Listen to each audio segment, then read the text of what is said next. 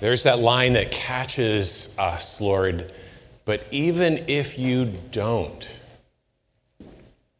it's right there that we live out the challenging intersection of our faith.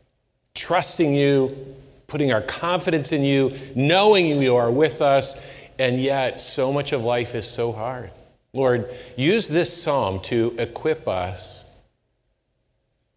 and to encourage us as we navigate those challenging waters. We pray with expectancy and with hearts that are open to your instruction. In Jesus' name, amen.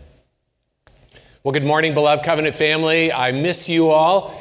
Greetings to our online friends. We're so glad to have you with us in worship. Students, all of you who have headed back or are heading back to school this week, next week, I know this is such a strange time of expectancy and consternation and uncertainty. I've been praying for you as the Lord has been bringing you to mind. And kiddos, I love you and I miss seeing your faces. Well, I want to talk to you all today about finger framing. Have you ever heard of that? Finger framing is something that artists use, photographers or filmmakers or painters, to try to bring clarity and focus to what they're looking at. Let me show you how it works. So first of all, imagine that you are an artist and you are trying somehow to capture everything that is in front of you right now. So here's what I want you to try to do. Try to look at everything that is in front of you right now all at the same time. It's kind of challenging, isn't it? I mean, what do you look at and what do you not look at? So this is where finger framing comes in, and here's how you do it. So start off, make 2 finger guns. Your thumb, your first finger. Now turn one of your palms towards you and the other one away from you. And then bring the tips of your thumbs and fingers together and make a rectangle. And what you do is you close one eye and you look through that rectangle, and then all of a sudden, it gives a frame that you are looking through, and that brings focus to what's in front of you. And that's how finger framing is a helpful thing. It's interesting. The word perspective actually means looking through something. So a finger frame gives us something to look through. It narrows our focus so that all of our seeing becomes clear. So the psalm that we're looking at today, Psalm 90, is like a finger frame to put around life. I mean, think about everything that is in front of us right now. What do you look at? What do you not look at? How do you look away from it all? How do you look at it all? I mean, what do you look at? The ever-changing fall school calendar that is uncertain from day to day, the presidential election polls, the Dow Jones Index. Do you look at the Tippecanoe County COVID count, or do you look at that constant stream of disconnected and random alarming facts about things going on all around the world that's streaming across the bottom of the screen constantly? This psalm has a wonderfully clarifying quality to it. It helps us focus on the important and to put into perspective everything else. You heard me read it at the start of the service, and I know it sounds pretty glum, but this psalm actually helps us to see with clarity, and as it gives clarity, that leads us more deeply into a life of freedom and of gratitude and of expectancy. So the psalm begins by talking about the idea of home. So what does home mean to you? As you think about that word, what kind of connections? How would you define home? What kind of connections does that make in your mind? You might just write that down or turn to the person who's sitting next to you and just talk just for a moment. Just share your idea. What does home mean?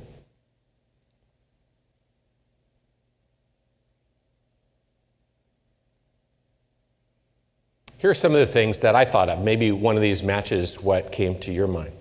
It's the place that matters most to you. It's the place that defines you. It's the place where you are safe and you are accepted. It's the place where you are known and you are loved. It's the place where you belong.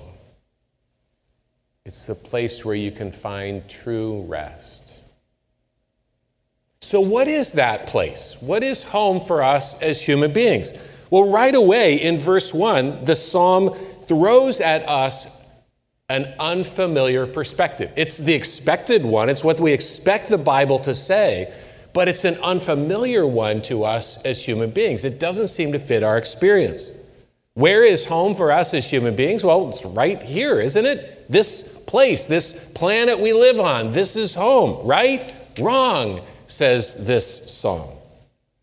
God is our home. Verses 1 and 2, Lord, you have been our home, our dwelling place throughout all generations. Before the mountains were born, or you brought forth the earth and the world from everlasting to everlasting, you are God.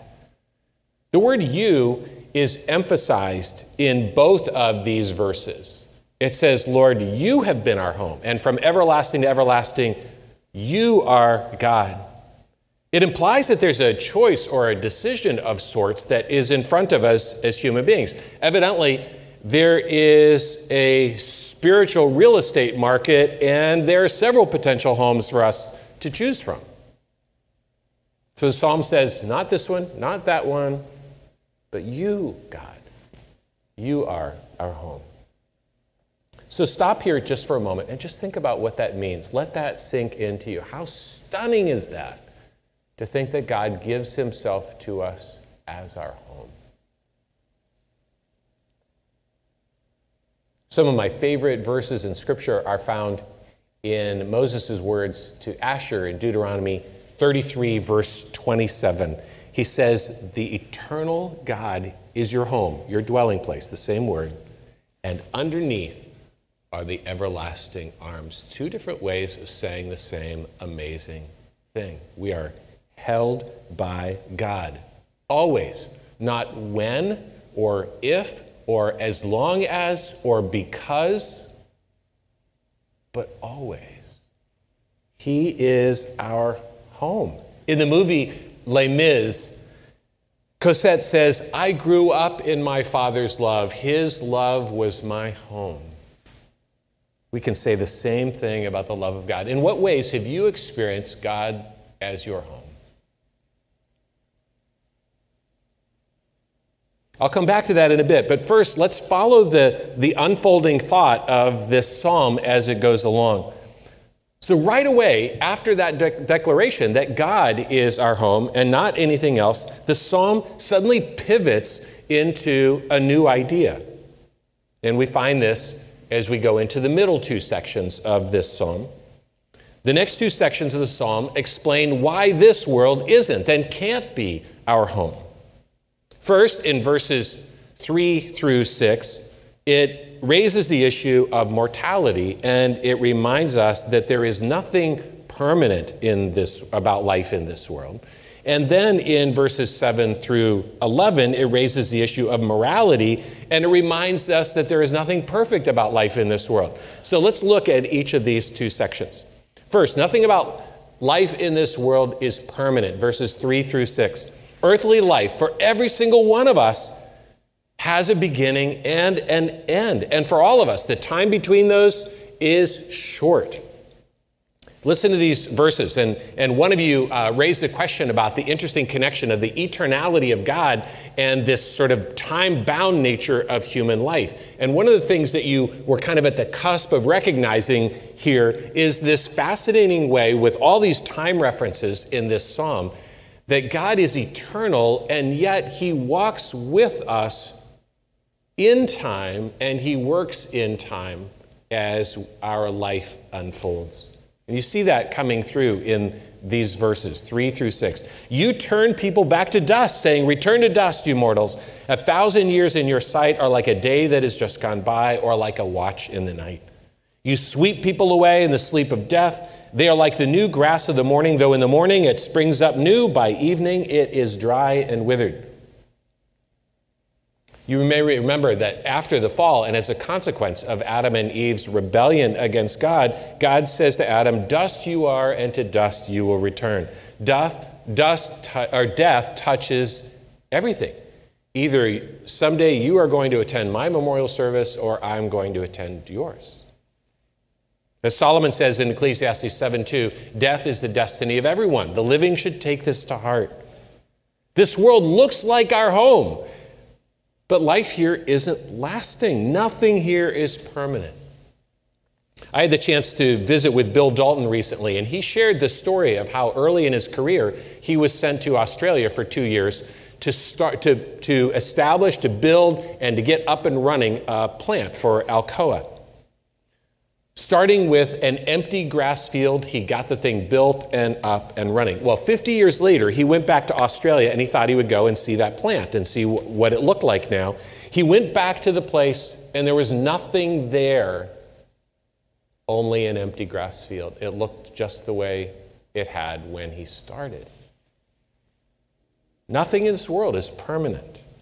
We want to make it home, but it can't bear the weight of that expectation. It's a nice place to visit, but it isn't home. As Psalm 39 says, I am your guest, God, a traveler passing through. Well, then in verse 7, the psalmist turns in the next section to the second reason that this world can't be our home. Morality. Nothing about the life in this world is perfect, starting with us. The Bible teaches us that God created each one of us as human beings to live our lives for God in keeping with his standards and in line with his purposes. But we failed. Each of us individually, all of us collectively as an entire human race, we failed to do that. We rebelled against God and his purposes for us. And we lived instead for ourselves. All of us have done this. And that's sin. And in the divine economy, sin has consequences. As Paul says in Romans chapter 5, sin came into the world through one man, and death through sin. And so death spread to all because all sinned.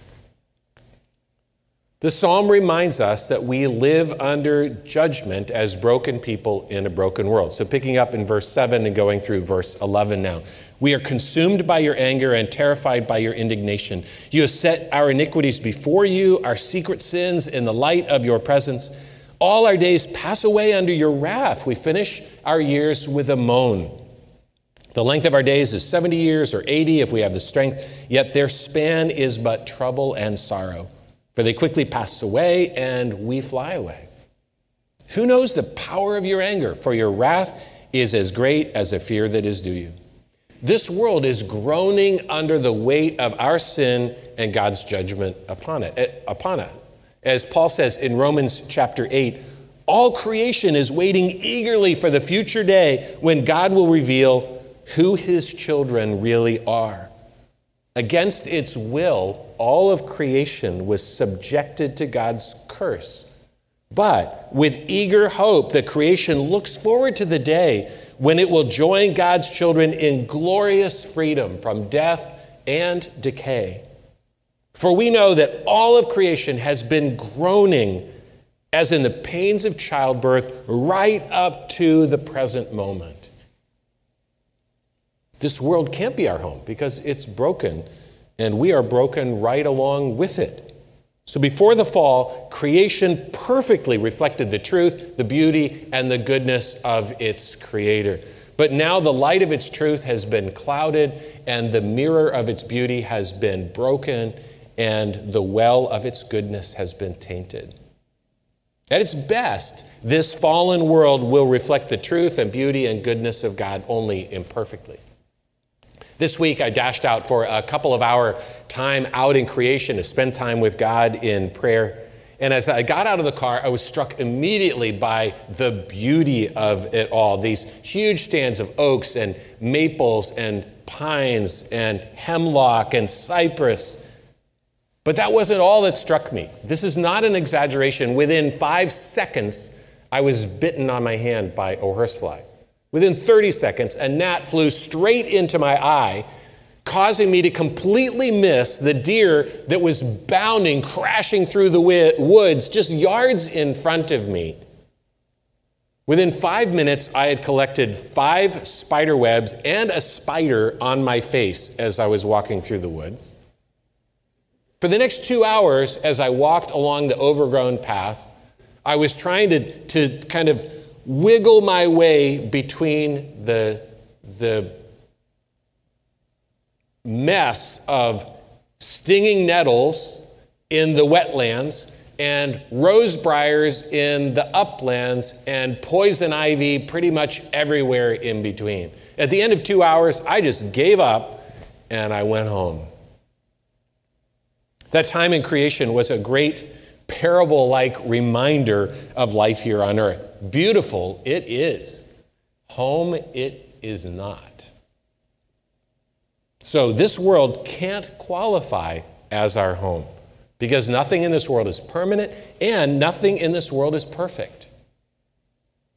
Now, at about this point, this psalm could feel pretty dark and heavy. But this is exactly where the point at which the psalm really starts to pour out its gifts upon us. The psalmist calls us to take our finger frame at this point and to look at life through the frame of this psalm. When we do that, it gives us fresh perspective in 3 really important ways. First of all, it gives us perspective on the real state of things, which can open up our souls to search for answers somewhere beyond this world. It is so easy, you know this, it is so easy for us to busy ourselves with the day-to-day and not to stop and think about the wider realities of life. That the world is broken and that we are in deep spiritual need and that someday, maybe someday soon, we're all going to die. When I see clearly for the first time that the luxury liner on which I'm cruising has the name Titanic painted on the stern, well, that motivates me maybe for the first time to start to look out at the horizon to see if there might be some help somewhere. And when we begin to look for evidence that God from outside might be coming to us on a rescue mission, we start to find evidence of it all over the place. And it is centered in the person of Jesus, who says outright to us that he is not from this world, that he has come to us from outside of this world, and he has come to seek us and to save us. His birth, his life, his death, and his resurrection answer the problems of both our mortality and our morality. The reason that John 3:16 is such a popular verse to mention is because it captures in just one sentence the difference that Jesus makes in the face of our sin and our death. It describes the rescue that he offers, and it tells us the way that we can participate in that rescue all at the same time. John 3:16, God so loved the world that he gave his one and only Son, so that whoever believes in him would not perish, but would have eternal life. When we put our confidence in Jesus, we are sprung free from the curse of a fleeting life under the heavy weight of God's judgment. We are given the certainty of forgiveness and of new life and the sure hope of being made new and of living with God for eternity. And that lets us live out our days here on earth, not in fear and in despair, but in freedom and expectancy. It's what gives over the deed of the house and hands us the key to the front door that opens onto God becoming our home. Well, second, this psalm gives us perspective on where to put our hope and to seek our rest. Think about what happens when we get confused about where our true home really is. I still remember when Sharon and I moved back from England at the end of my studies there, when Brandon was just a newborn. We were staying in Cincinnati for a while before we headed out to Colorado Springs, where I began my ministry. And part of that time in Cincinnati, we stayed in a house that didn't have any air conditioning. This was midsummer, and literally, this is not an exaggeration, the entire time that we stayed at that house, both the temperature and the humidity were in the 90s. So we spent the entire time lying flat on the bed underneath the only fan in the house, sweating and wondering what in the world we were doing there. We were so miserable. Imagine what would have happened if we had in our mind that that was the place that we were stuck for the rest of our lives. Think of what happens to us. Think of the frustration and the disappointment and the resentment that could begin to well up in us when we start getting confused and start thinking that this world is our home. We require that our jobs satisfy us, that our relationships fulfill us, that circumstances that please us, that people love us, that comfort follows us wherever we go, that doctors cure us. The psalmist says in verse 1, God, you are our home. He calls us to take our finger frame and to pivot around and to center our perspective on God and not on this world or anything in it. To stop trying to find something in this world that will be the home for our hearts. And to look to Him as the one who accepts us and who knows us and loves us. To look to Him as the one who holds us and defines us and keeps us safe. To look to Him as the one who is the place of our belonging and of our peace and of our true rest. To look to Him as the one who is our home. Teresa of Avila said, in light of heaven, the worst suffering on earth will be seen to be no more serious than one night in an inconvenient hotel. I love that. Well, third, this psalm gives us perspective on how to live out our days in this flawed and fleeting world of ours. So now as we come to the final section of the psalm, this is where the psalm takes a really unexpected turn. Verses 12 to 17. Okay, so God is our home and this world isn't. Well, then how should we live out our days here on earth? Well, what you would expect the psalm would say next is something like this. Just fix your eyes on God. Forget about the world. Forget about everything in this world. It's a lost cause anyways. It's all going to burn up. Just retreat from the world. Hold your breath and wait. Eventually, God's going to pluck you out of it and bring you into His presence, and then your real life can get started. But that's just the opposite of what we find in the final verses of this psalm. Instead, in this last section, this psalm offers us 6 prayers that we can pray along with the psalmist.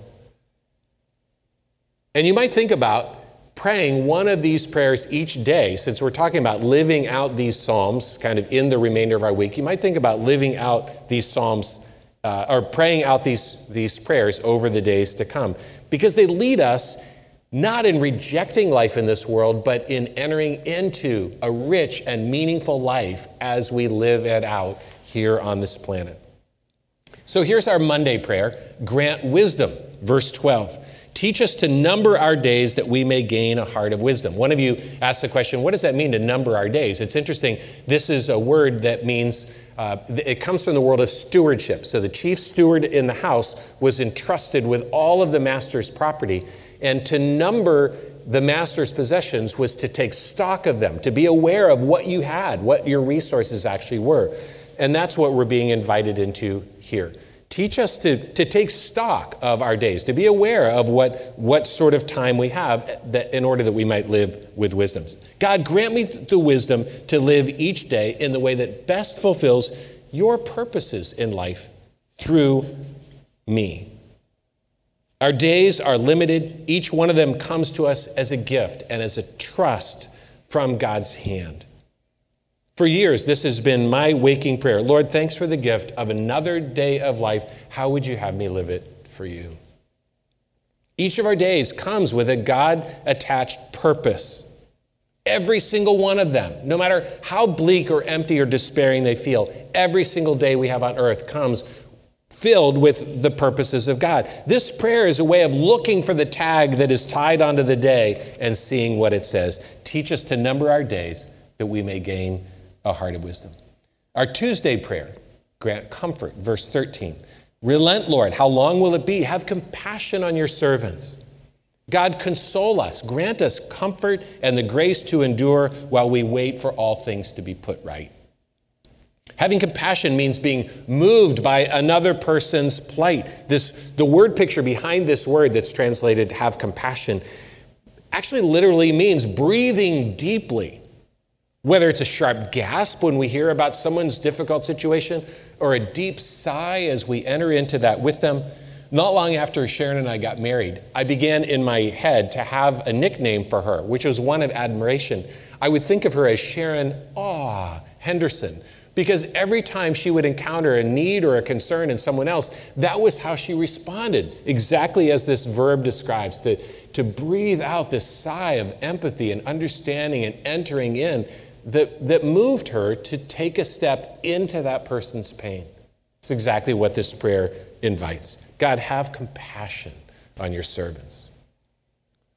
Our Wednesday prayer is grant satisfaction. Verse 14, satisfy us in the morning with your unfailing love that we may sing for joy and be glad all of our days.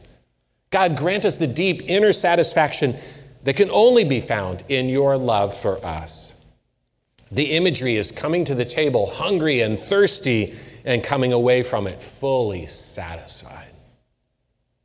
There's nothing on this earth that is capable of quenching our deepest hunger or thirst like that. Only in God and in his love for us can our deepest longing ever be met. As Augustine says, you created us for yourself, O Lord. Our hearts are restless until they find their rest in you. The unfailing love that's mentioned here is that unique covenant commitment that God has towards his people, that faithful and unfailing, always sort of quality that marks the commitment of God towards his people no matter what. Lord, let your love be the thing that sets our soul to rest and sets our feet to dancing. Satisfy us in the morning with your unfailing love that we may sing for joy and be glad all of our days. Here's our Thursday prayer, verse 15, grant gladness. Make us glad for as many days as you have afflicted us, for as many years as we have seen trouble. God, grant gladness in alongside the sorrows. The psalm does not deny that much of life in a fallen world under God's judgment will necessarily be woven with pain and loss and grief. It isn't asking or expecting that pain will disappear. It is simply asking that we would be given the gift of reasons to be glad along the way and eyes to see those reasons. 1 Corinthians chapter 2, verse 9 says, no eye has seen, no ear has heard, no mind has conceived what God has prepared for those who love him. Make us glad for as many days as you have afflicted us. Our Friday prayer, grant glimpses, verse 16. May your deeds be shown to your servants, your splendor to their children. God, grant glimpses of your glory amid the brokenness of this world. This world is not void of you. You are still with us, near us, good to us. Give each new generation glimpses with each new day of your presence and your work in this world. Even in its darkness, let your presence shine like the sparkle and splendor of a jewel.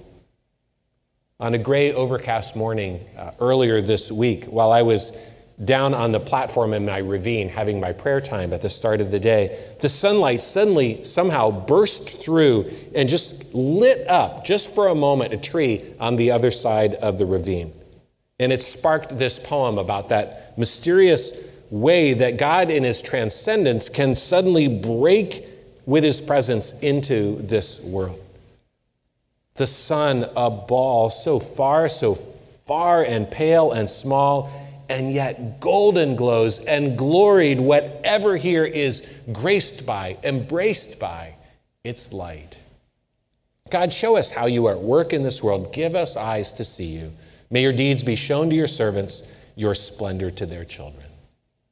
And finally, our Saturday prayer, grant beauty. May the beauty of the Lord our God rest on us. Establish the work of our hands for us. Yes, establish the work of our hands. Lord, let your beauty shine in all that we do to serve you here on earth.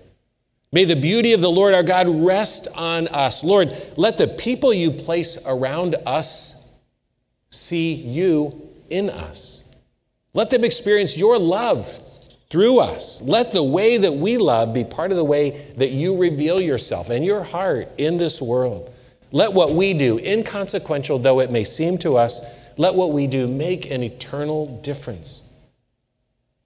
We may not see the difference that it makes, Lord, but let us love and serve in the confidence that in your hands, with your touch, it will make a difference.